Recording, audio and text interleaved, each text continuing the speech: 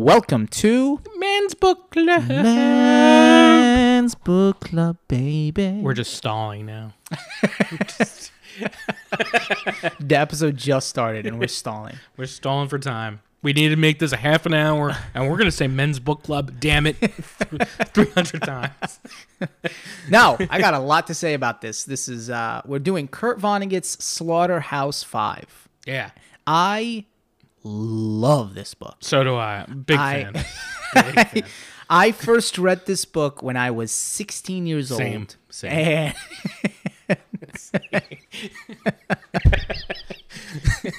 all right, we're not starting over.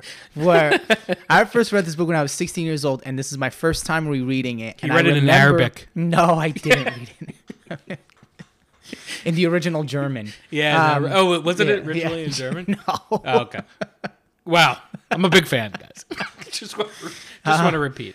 Okay, so I read this when I was 16 years old. For the last 12 years or so, I've been going around saying, "Oh, this book is my favorite book." Because when I met him, he shoved it in my face. I did shove it in your face. I shove it in everybody's face that I first meet, and I'm like, "You got to read this book."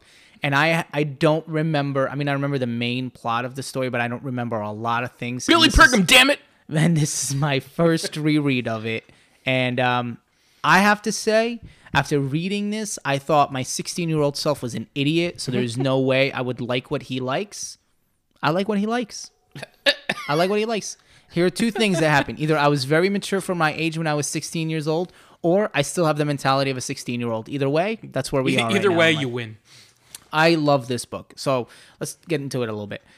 This tells the story of Billy Pilgrim, this World War II veteran who becomes unstuck in time. Ooh. See, I thought he came over in the Mayflower. Oh, because Pilgrim? Yeah. Oh, okay. No. He becomes unstuck in time, and throughout this novel, Billy Pilgrim is going from his time in the war to his living room to a new planet, Trauma Fedorians. I think I got that name right.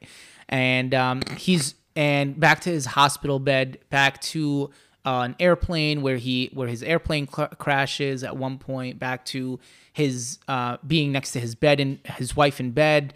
I mean, he keeps transporting back. Even and this forth guy in got time. a wife? Come on. Oh yeah, he does go on to say that she is very unattractive and heavy. He does say that though. So one for me. Yeah. But I do imagine a very fat wife. I don't know why.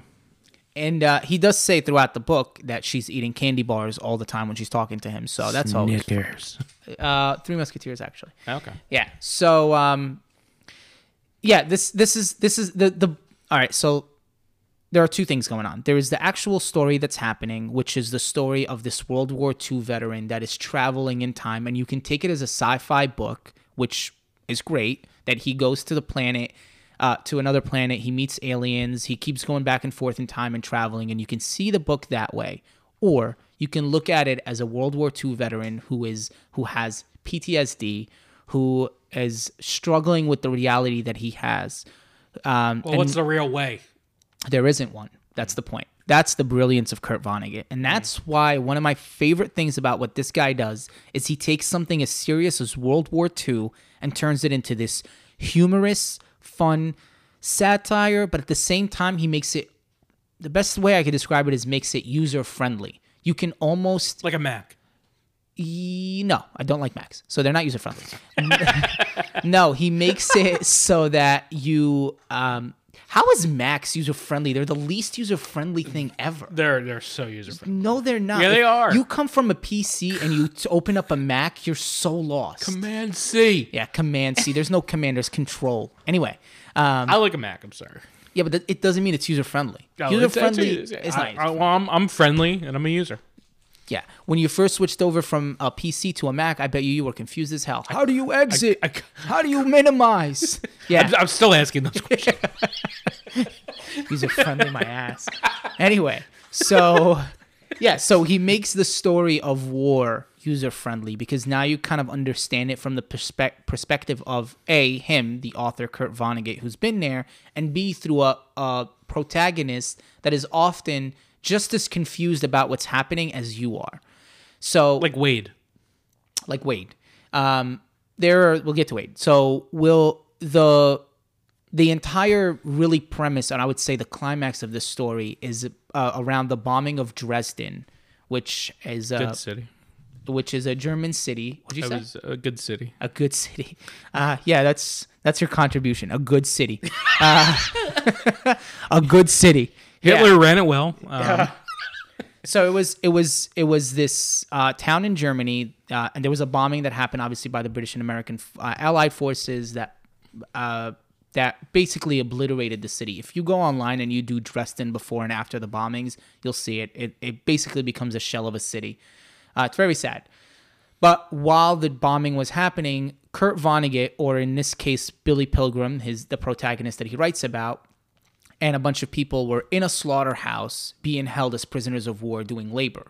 When the bombing happened, they eventually come out to see that the city was been obliterated. The people that were watching them, the people that were cooking for them, the guards that were there, basically everybody that was involved in their day-to-day lives, people that were living and working in Dresden, who thought that the city was never going to get bombed because it's this cultural icon. It's this place where it's almost peaceful. There really isn't any military strategy to bomb that city. That's why it's so brilliant. They all get obliterated. And there are more people that, according to the book, more people that died in Dresden than died in Hiroshima, which is insane. Oh, wow. Yeah, insane. Okay. So throughout this whole book, Kurt Vonnegut, I mean, there's so much going on. Kurt Vonnegut is putting us in, we're following Billy Pilgrim, obviously, who's going back and forth in time.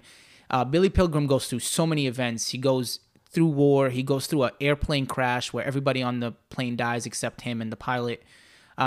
He goes to a new planet, Traumafedor, and the people are Traumafedorians. He met Bill Clinton. Close. He meets a movie star there, and they have a baby together. They're enclosed almost like in a zoo for the aliens to watch them, how humans behave. And he keeps traveling back and forth really between mainly those three events and himself back at home as an older man after all of these things happen. So there's a lot of traveling back and forth. And again, you can argue that it's really a time travel book. You can say that it's PTSD. Now, how do you you can say view it's mental illness. It's an anti-war book, and I would say that it's probably more, although some of these events happened before the war, but you also don't know what the chronological order is supposed to be of what's happening currently. And again, the brilliance of Vonnegut is that he does that. I think because it's an anti-war book, it's supposed to show you the horrors of war very subtly.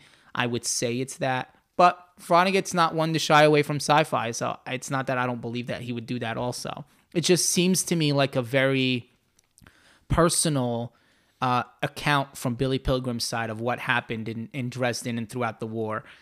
And by the way, another thing that I find so clever about Vonnegut, he's not the only person to do this, but I think it's the first time I've ever seen an author do this. He adds characters in the book that eventually become superstars in their own books. Yeah.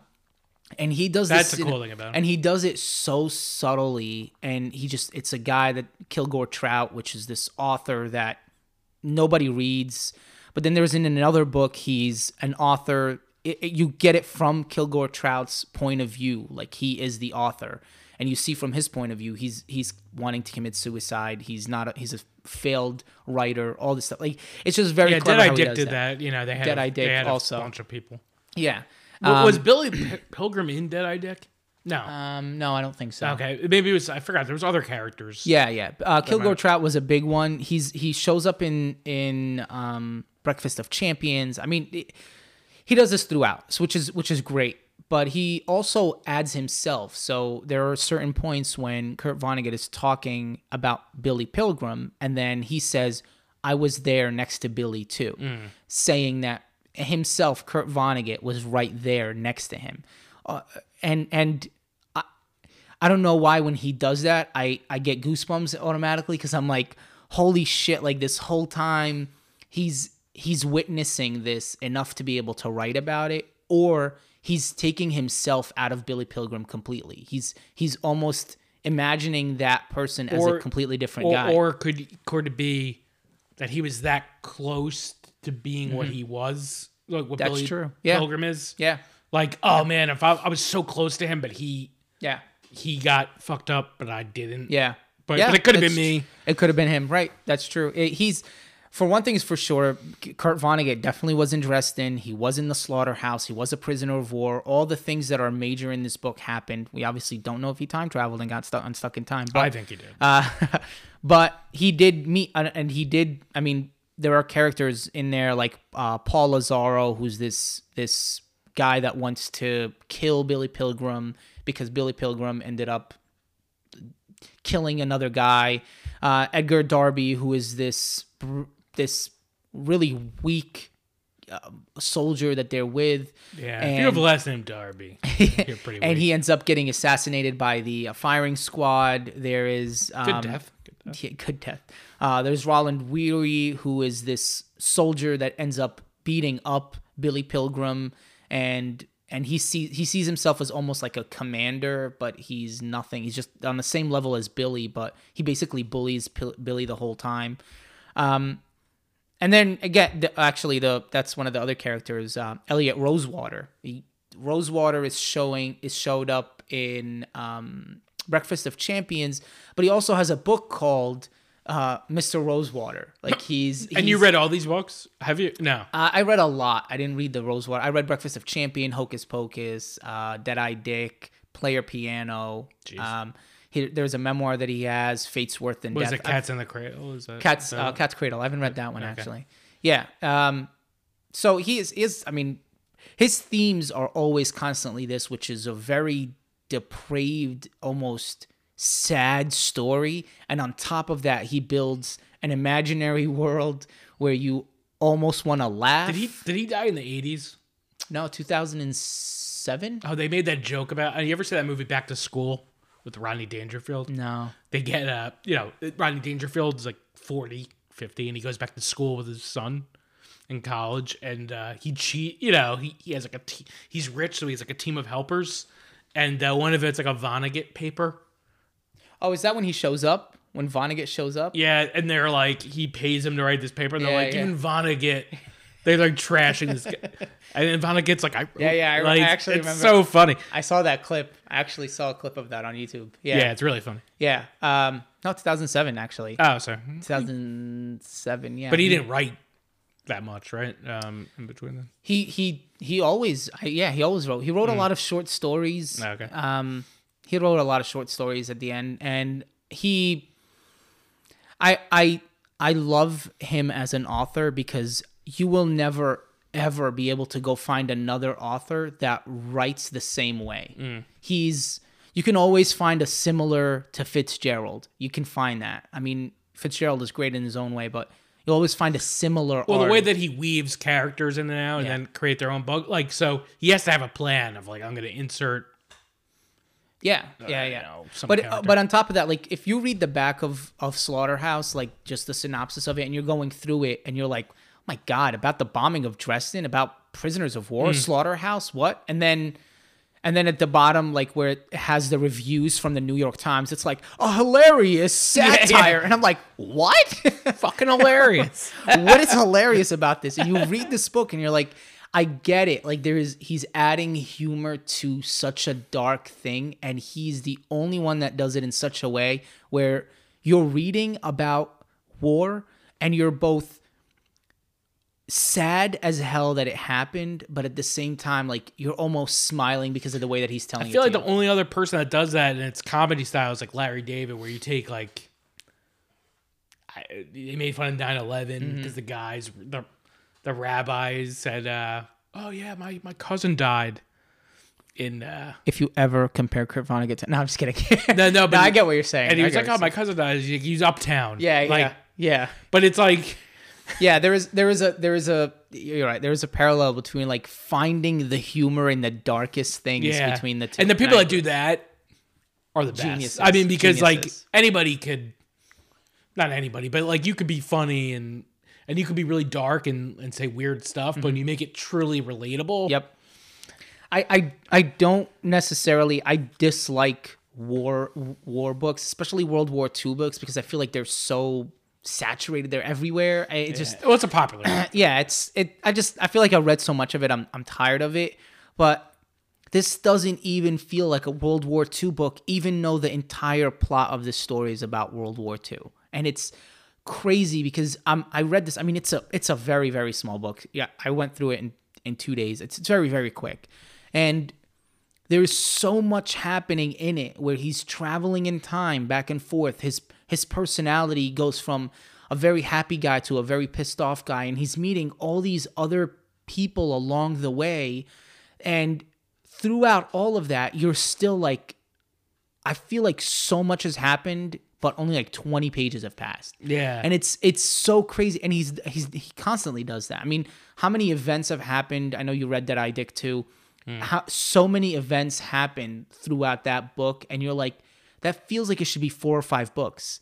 And it's in the same as this one. Like, it could be a war book. It could be a book about him in an airplane crash. It could be a book about him being depressed because of war. And then the first chapter and the last chapter is written from the point of view of Kurt Vonnegut, talking about his friend Gino Hare, where they actually go back and visit Dresden as adults. So he takes himself out of the Billy Pilgrim side, makes himself a Kurt Vonnegut again, goes to visit the place where he was held as prisoner, and sees what it is. And for him to do that, that should be its own book. You know what I mean? Yeah, that probably could be its own book. Yeah. It's crazy how much he packs in such a small novel, and you never feel like it's... You feel like a lot has happened, but you never feel like you're reading that kind of much. reminds me of... I worked as an intern, and they did this documentary, Buried Prayers. It wasn't the best, but it was about like Jewish people going back to wherever, where the concentration camps were, and like looking for things that they buried. Oh, like wow. a chain or I'm crying now. Necklace. No, yeah. That's so sad. Yeah. But no, but it was like I don't think I actually watched the whole thing, but Worst Jew ever. yeah. But I had to transcribe it, and you heard all these like crazy stories. One looked like Joe Pesci. The guy? One of the guys over there? It was like an older guy, like getting interviewed for the documentary. Yeah, it was interesting because I don't know how you would remember where things were buried, but it was a good premise. I remember seeing stuff like that. Also, like sometimes they do Holocaust survivors meet people that were part of the government back then, or like some German. That's crazy. Yeah, and I've seen a couple of those. So how you doing? And it's like, I mean, it's so as sad as it is. There's always a level of like, can't believe that two human beings would do that to one another, right? Like it's. And when they meet, obviously the German soldiers, or it's not usually a soldier, it's somebody who worked like somewhere in the government, like they didn't really have any say, or they were part of the party, like they voted for Hitler. Yeah, but like they that. didn't actually. Yeah, they didn't do anything bad, otherwise they'd be in jail. But you can see like how apologetic they are, and then the Jewish person, the survivor, is always like, "Oh, it's okay." Stone Like Cold Stunner. Lull him into a trap. Hit him with the Stone Cold Stunner. That's what they do. Yeah, it's anyway, back to this book. It's very sad book, but at the same time, it's written in a way where it doesn't make you want to kill yourself. He does it in such a clever way. Again, he throws so many elements at you and lets you decide. Do you want this to be a sci-fi book? Great. You want it to be a history book? Great. You want it to be an anti-war book? Great. You want it to be a slaughterhouse book? Great. Yeah. And you want it to be a memoir about his life? Great. So he does that, and he does it in a very hilarious but also very compassionate way. So I'm again very happy that I reread this, and I'm very happy that I wasn't wrong for the last 12 years telling everybody to read this book. He's right. When he's right, he's right. When I'm right, I'm right. Whether I'm 16, whether I'm 29, whether I'm 85. And he's 85 right now. I am an 85 right now. He has a great voice. It's because I cut off the smoking. Yeah, very. He stopped the Mohawks. So, what's that called? Mohawk? Mohegan Sun? American Spirit. American Spirit. I'm a smoker. Yeah, clearly. I only do... clearly. Paul Malls. That's actually Vonnegut's favorite brand. I know. Look at you. Well, Look at you. Considering I'm 85, I knew. Okay, this was a great episode. Thank you guys for listening. We appreciate it. Follow us on Twitter and on Instagram. Instagram handle is Men's Book C. What did you rate it? I played the 5th. Oh man, I'm definitely at a 5 out of 5. Yeah, I'm pleading the 5th. Completely forgot all about the ratings. A 5 out of 5 for sure. A 1. And I'm not going to tell you why. You're not gonna tell. It's a 1, and you're not gonna tell me why. No. All right, I'll literally kill you. I just played the 5th. Okay. It's a 5 out of 5 for you too. I know, and there isn't much you can complain about this book because even if you did, it's 200 pages, and after a while, like 200 pages should just be 200 pages, and it's very small 200 pages. Yeah, it's big type. Big type. Very good book. Kurt Vonnegut is always solid as usual. Definitely. And if you need to, use a magnifying glass. And if you need to. I actually have a very old print of this book. You could see it's worn and torn because it's from such a long time ago. And it's a very... They don't even make this anymore. I actually have a funny story. I had my dad's like cell phone at one point, or my mom's, and my friend was texting me, and I took... You take the picture of what you write, and it was like huge text. And I sent it to my friend. He's like, dude, are you blind? Because the A was like... For the record, Kurt Vonnegut's book has very small writing. Yeah. Okay, thank you guys for listening. We appreciate it. Tune in next week. And we, again, keep up with us on the Instagram at Men's Book Club. Men's Book C. And we'll get on Twitter, but only when Elon Musk buys it. All right, thanks, you guys. We appreciate it. All right.